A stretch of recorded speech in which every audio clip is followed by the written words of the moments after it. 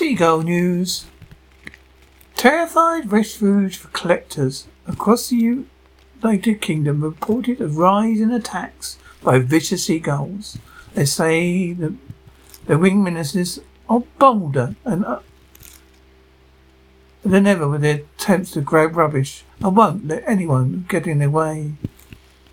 Mark Hall of a waste recycling company said it's like the Alfred Hitchcock movie. There's these super angry gulls are forcing our teams to run for their lives.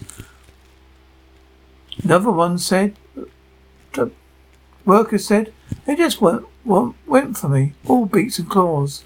Experts say high rises allow gulls to breed out of reach to predators, but more than means there's less food to go around.